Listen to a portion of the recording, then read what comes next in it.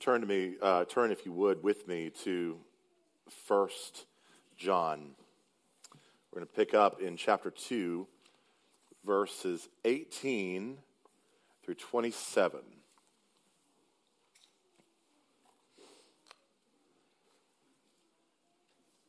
Let's stand together as we hear God's word.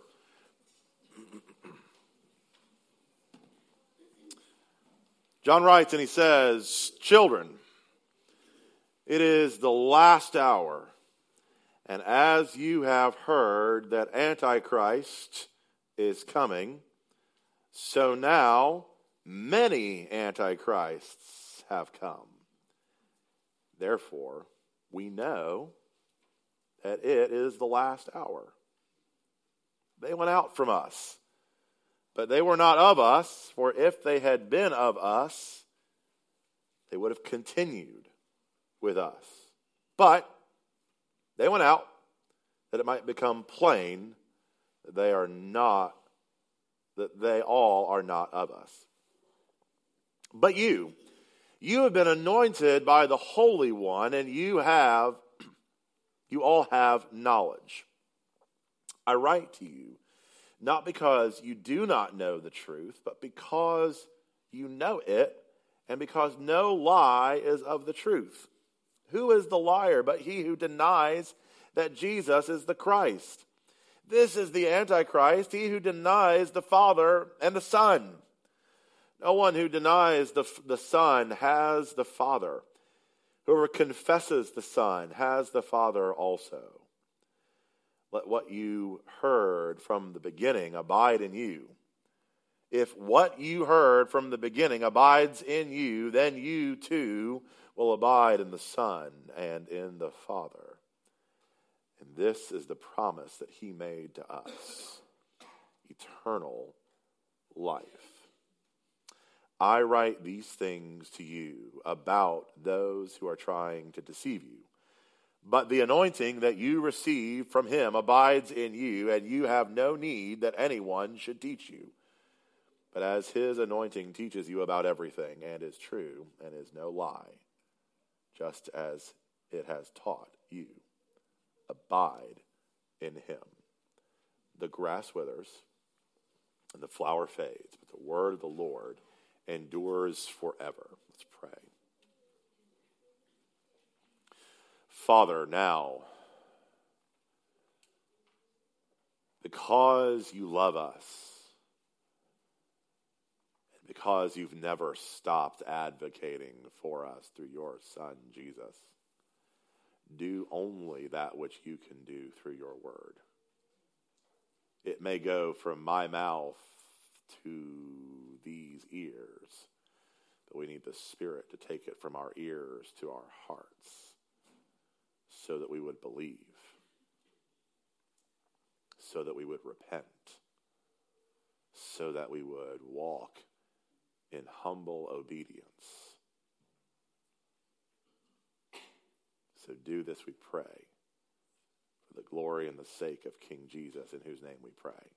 Amen. Be seated.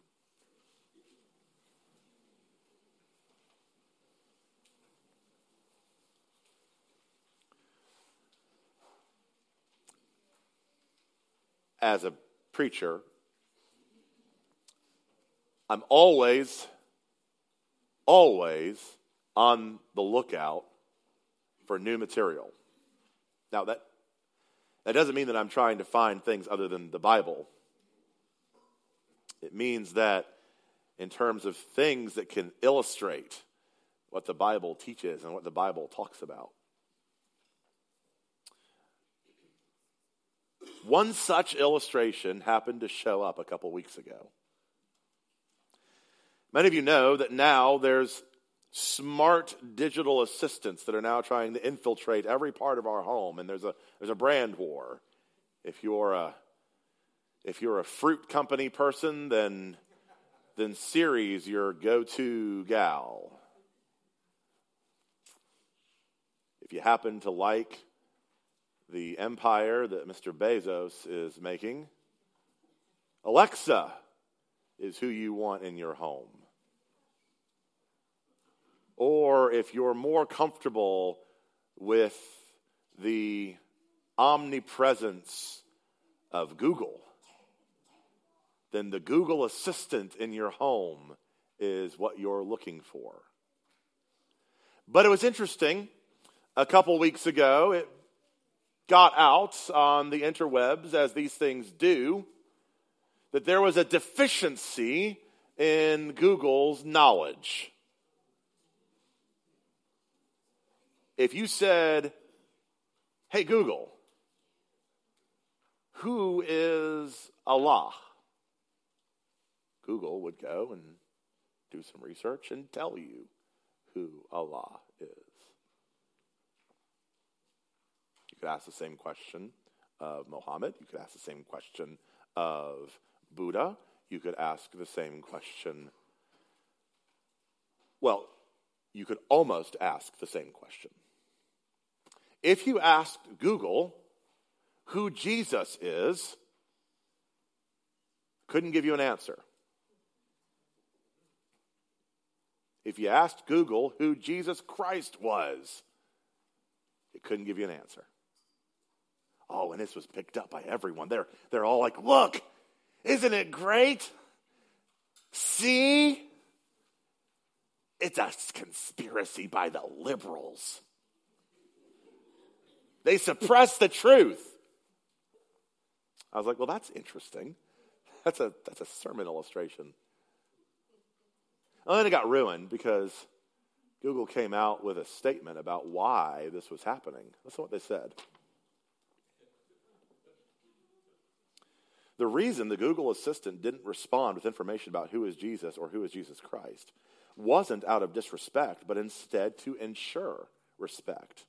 Some of the assistant's spoken responses come from the web, and for certain topics, this content can be more vulnerable to vandalism and spam. If our systems detect such circumstances, the assistant might not reply. If similar vulnerabilities were detected for other questions, including about other religious leaders, the assistant also wouldn't respond then either. Google said, "We're exploring different solutions and temporarily disabling these responses for religious figures in the assistant." I said, that's fascinating because it all of a sudden went from one sermon illustration to another one. How is it that Google figured out that the truth about who Jesus is so easily messed with that they ought to be careful?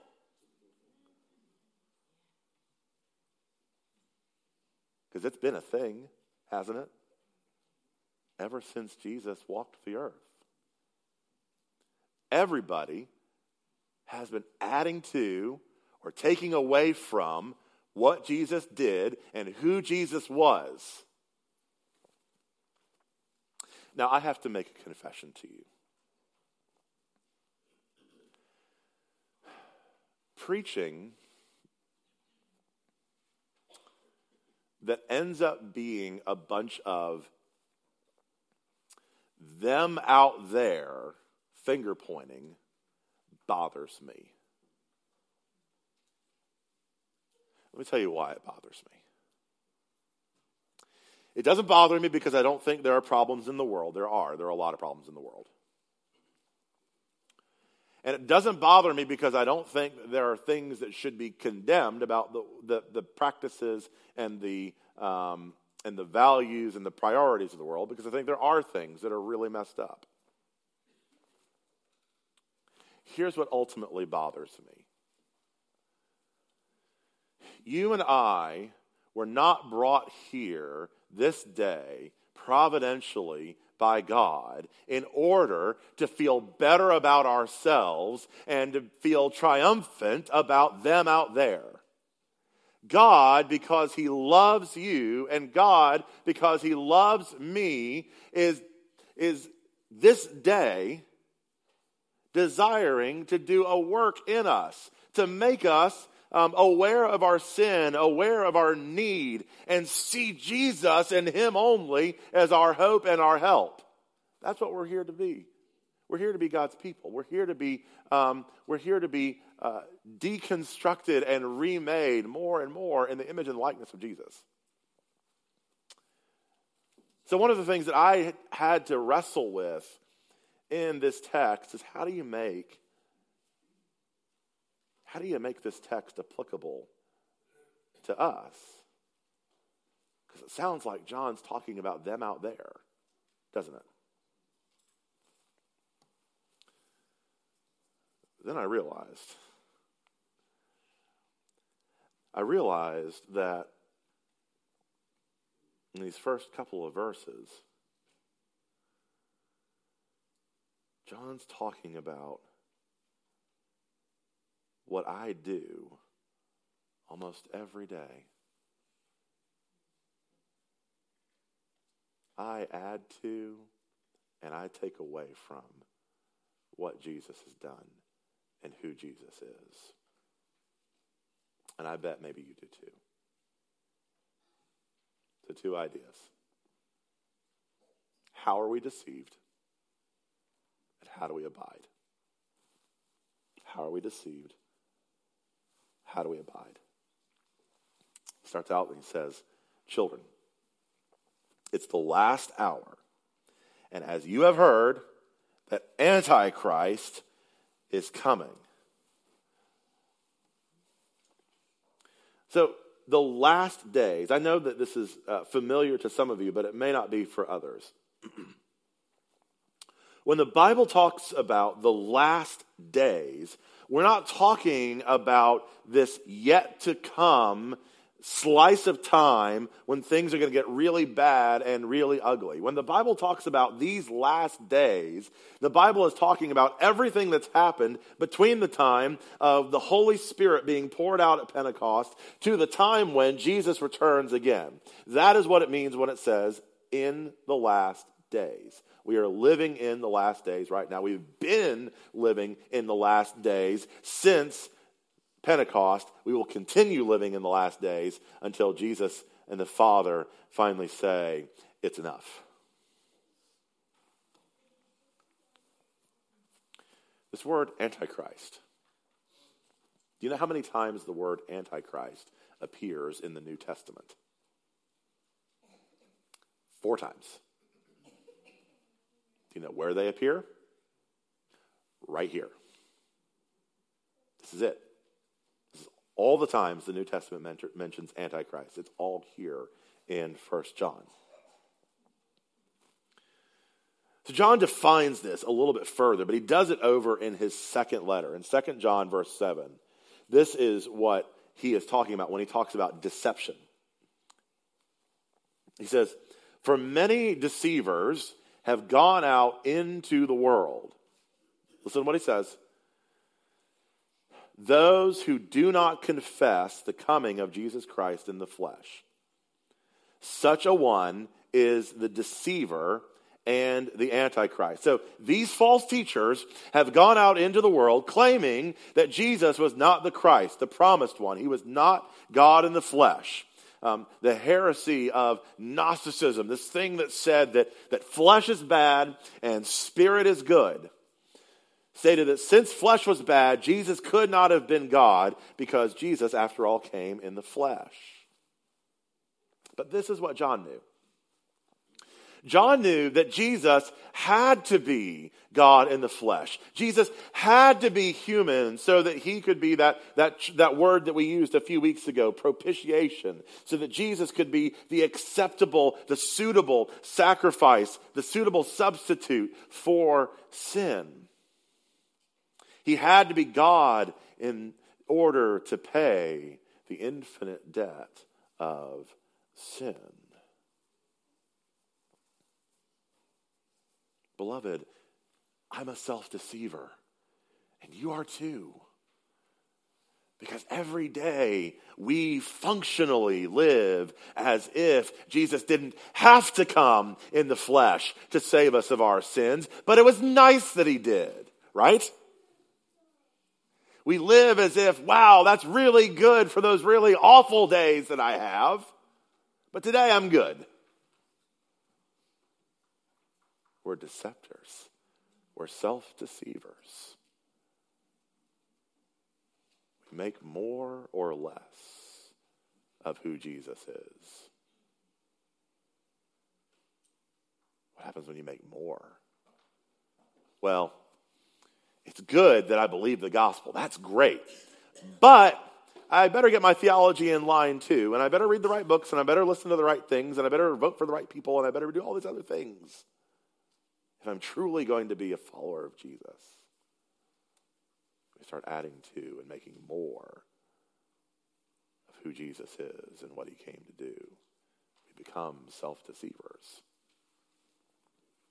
The thing that I asked the Sunday school class as we finished our time together this morning, we're talking about the authority of God's word. We're talking about the centrality of God's word. And I asked the question and I said, don't answer it now. We'll talk about it more next week. Here was the question. I said, who or what is the functional authority in your life? When it comes to making decisions, when it comes to ordering your life, when it comes to ordering your loves, who or what is the functional authority in your life? Now, don't tell anyone in the class that I told you this.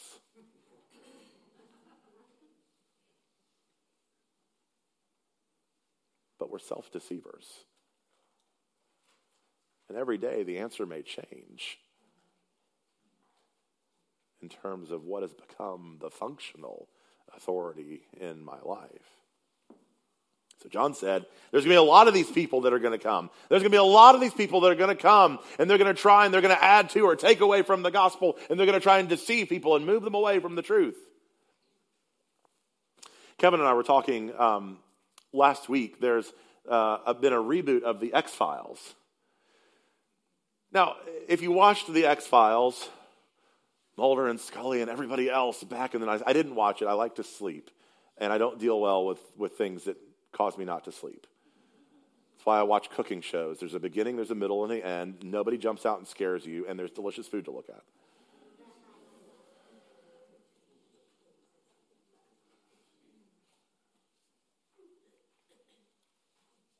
The fundamental thing that the whole do you remember the tagline that the X-Files was built on during its whole run back in the 90s? The truth is out there. They have a marketing problem now, don't they? The show has had to do what we call in the business a pivot. Now they're playing on the idea that all sorts of truths are out there. Falsehood lies wait in plain sight, and no one knows any better. It's a brilliant move, isn't it? It's a brilliant move. John said, they went out from us, but they were not of us. For if they had been of us, they would have continued with us. But they went out, that it might become plain that they all are not of us. See, to say that the truth is out there was such an antiquated idea, isn't it? Now, truth is everyone's game. It's up for grabs across the board. And it happens in the familiar ways. Well, whether you believe in Allah or believe in Buddha, it's all the same God. It all kind of works out there at the end. That's been the way that we've kind of denied truth.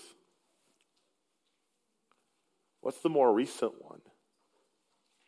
Well, that's your interpretation of that. As if to say what? As if to say there is not a firm, concrete, objective, knowable truth that can be arrived at. Well, that's just your interpretation. Eugene Peterson, in his book, Traveling Light, Reflections on the Free Life, says this. He says, our age has developed a kind of loose geniality about what people say they believe. He says we're especially tolerant in matters of religion. Now, Peterson wrote this many years ago. It's amazing how well this has aged. He says we are especially tolerant in matters of religion. But, he says, much of the vaunted tolerance that we have is not actually tolerance at all. It's indifference. We don't care because we don't think that it matters. But my tolerance, he says, disappears quickly if a person's belief interferes with my life. I'm not tolerant of persons who believe that they have as much right to my possessions as I do and then proceed to help themselves.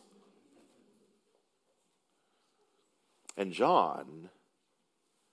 John's not tolerant when people he loves are being told lies about God, because he knows that such lies will reduce their lives, impair the vitality of their spirits, imprison them in old guilts, and cripple them with anxieties and fears. Why does truth matter? Because untruth is destructive. That's why it matters. And that's why John is saying they left us. Truth is always going to have a way of finding out error. Truth doesn't have to be a weapon, right? Say that with me. Truth doesn't have to be a weapon. You can be right and be gentle. But neither is truth on the table as a bargaining chip either. Truth is truth. Sam Kistemacher says that believers belong and deniers depart.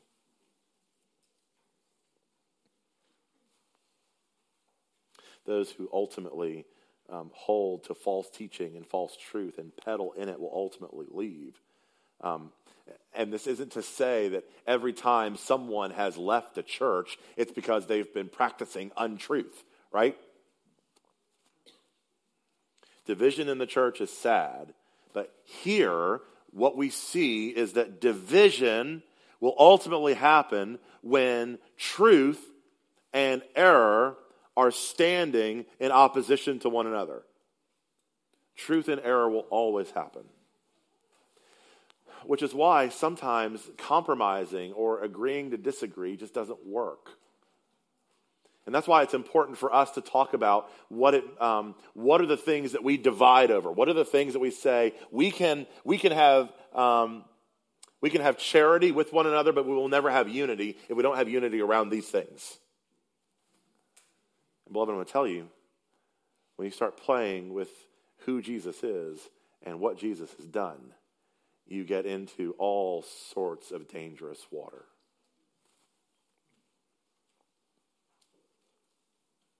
As one author put it, he said, we shouldn't grieve when wolves come in and steal other wolves. True sheep abide with the good shepherd. So if deception, how we get deceived is when something else becomes the functional authority of our life. When we remove ourselves from the authority of Scripture, when we remove ourselves from the testimony of the Spirit, when we remove ourselves from being in conversation and in concert with those who have spoken before and those who are speaking presently, when we become authorities unto ourselves, we are setting ourselves up to be deceived. So how do we avoid that? That's what John gets into now. He says, but you, verse 20, have been anointed with the Holy One, and you all have knowledge. He says, I write you not because you do not know the truth, but because you know it, and because no lie is in the truth. So listen to this. We abide in Christ, the anointed one, by means of our anointing. You with me? We abide in Christ, the anointed one, by the means of our anointing. This is what the Heidelberg Catechism in the 32nd question and answer says. It says, so why are you called a Christian? Listen to the answer. Because by faith, I am a member of Christ, right? This union with Christ. I'm a member of Christ, and thus a partaker of his anointing, in order that I also may confess his name, may present myself a living sacrifice of thankfulness to him, and may with free conscience fight against sin and the devil in this life, and hereafter in eternity reign with him over all creatures. Now, the word anointing in the Bible has had different contemporary meanings, hasn't it?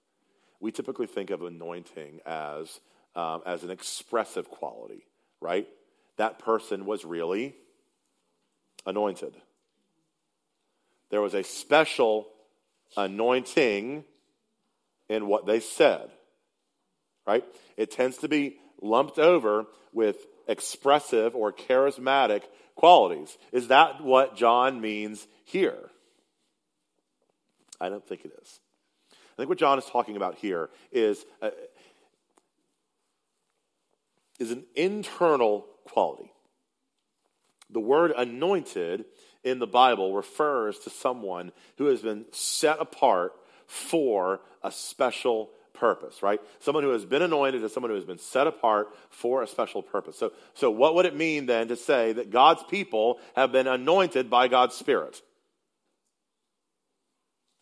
They've been set apart for a purpose by God's Spirit. So the Spirit, verse 20, is at work, confirming truth. But you have been anointed by the Holy One, and you all have knowledge. So this means that as a Christian then, you have been anointed by the Spirit of God. This is not something that comes as a special bonus feature that you unlock at the end of the DVD. This is not something that you pay money for and get as an add-on or an optional upgrade. This is what is true for every Christian. You have been anointed by, you have been baptized by the Spirit of God. And so that is a part of your life. God has been at work. He has anointed you. He has done a work deep down inside of you, uniting you with Christ and powerfully at work in you through His Spirit. And it's that Spirit that John says is at work in you, confirming truth. In 2 Corinthians 1, 21 through 22, Paul says this, he says, and it is God who establishes us with you in Christ and has anointed us and who has also put His seal on us and given us His Spirit in our hearts as a guarantee. In other words, what John is speaking of here is not some sort of expressive personality, some sort of outward manifestation that you are an anointed person, but rather an internal reality. Similar, down in verse 24, what we see this. In verse 24, John says, let what you have heard from the beginning abide in you. This command to let what you have heard from the beginning abide in you. Truth has come in your ears, but it is only the Spirit that can take the truth of God and drive it down from your ears to your heart. So what he says is, let what you have heard from the beginning abide in you. If what you heard from the beginning abides in you, then you too will abide in the Son and in the Father. This is how we are kept in the truth and defended from falsehood. We have external defenses and internal defenses. So when you think about external defenses are regularly using creeds and confessions. Now, I know I'm jumping ahead because I'm teaching a thing on sola scriptura. We need scripture alone. This was a whole thing and a part of the Protestant church of we don't need any creed but the Bible. And that got weird because then ancient heresies that had been repudiated by creed started working their way back into the church. And then, church historians are just having a moment.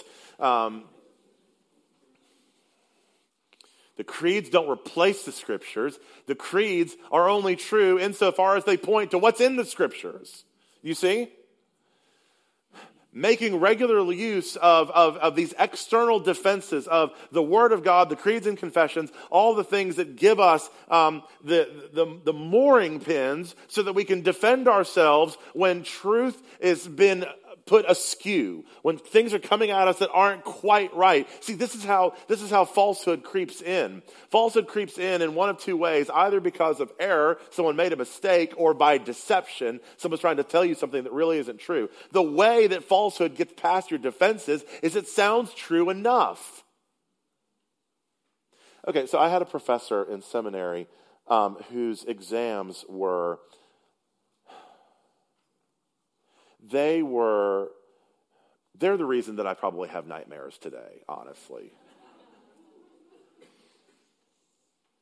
They were multiple choice, matching, and true false, they were impossible. Here's how he would say. When we were doing philosophy, he would say, Erasmus said A, B, C, D, E. You would have to know exactly what Erasmus said because there would only be a word different between A and B and C and D. Always, or sometimes, or early on in his life. Because that's how he gets you, right? All of the answers sound plausible. Do you know how falsehood creeps in? It sounds plausible. It's not outright falsehood. It sounds true enough. And so part of the way that we defend ourselves from falsehood creeping in is to be very precise about the words that we use, very precise about the truth that we proclaim, and very regimented about making sure that we're constantly abiding in truth. These are the external defenses.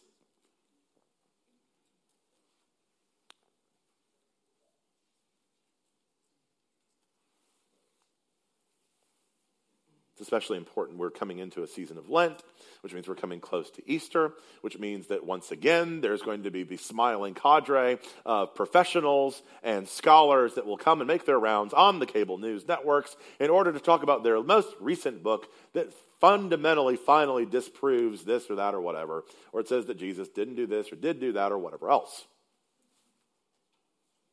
The way we protect ourselves is by abiding. We abide by abiding in the Word of God. We abide through the internal defense that we have, the internal defense mechanism. And this is what John's referring to here. There is within us the Spirit of the Christ that bears witness to him.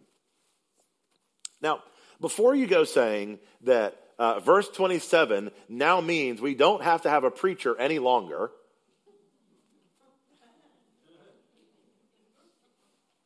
but the anointing that you receive from him abides in you, and you have no need that anyone should teach you. So let me just say this in defense of what I do.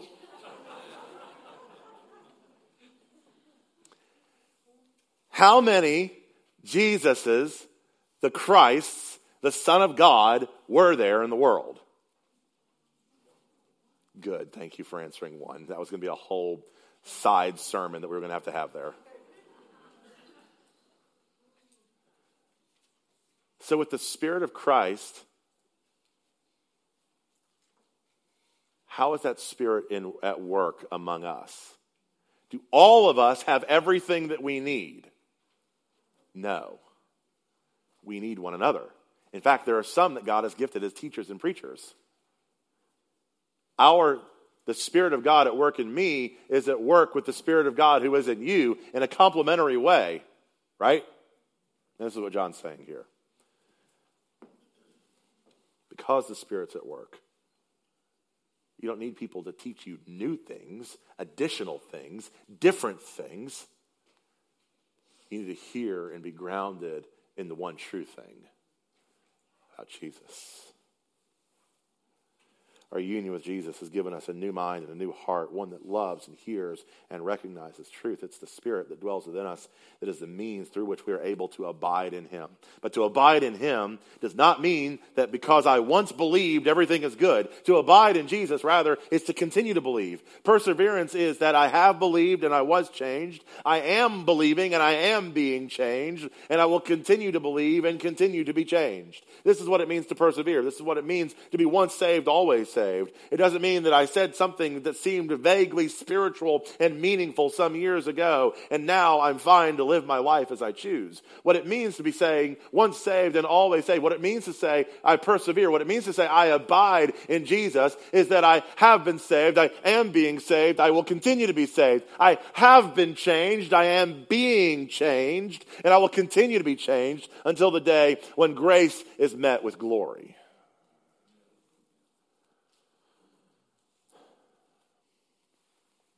John Stott says, future and final perseverance is the ultimate test of genuine participation in the life of Christ. Persevering in truth, abiding in Christ through the means of our anointing is in the Holy Spirit is a battle. So to ask that question, who is your functional authority, is a daily diagnostic question. It's not a rhetorical question. It's not a gotcha question. It's what's operating as my final authority right now. In what am I hoping? In what am I abiding? Because I am a class A self-deceiver, and you are too.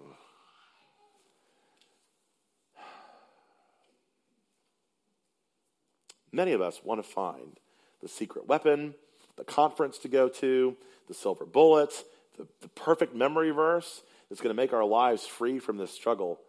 But there is no such shortcut. It doesn't exist. It's only abiding in Jesus. It's only recognizing that from new birth to new earth, that we are locked in a daily, moment-by-moment war with the world, the flesh, and the devil. And as such, must continually be on guard because I'm a class A self-deceiver. And you are too. So how do we remain? How do we abide? We do so because God is faithful. It's a real thing to say that the Spirit is at work in you. It's a real thing to say that God has pledged himself to you, that his never stopping, never giving up, unfailing, always and forever love. It's a real love for you. And because he has set his love on you, and because he has set his Spirit on you, and because he has said, I will never let you go, we can trust in that. But that also means that we have to look at all the other things that are going to try and masquerade as truth in our lives.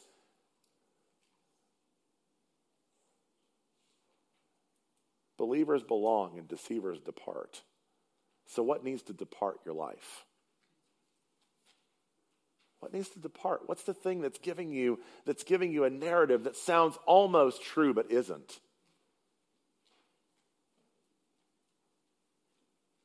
What's the thing that's your functional authority?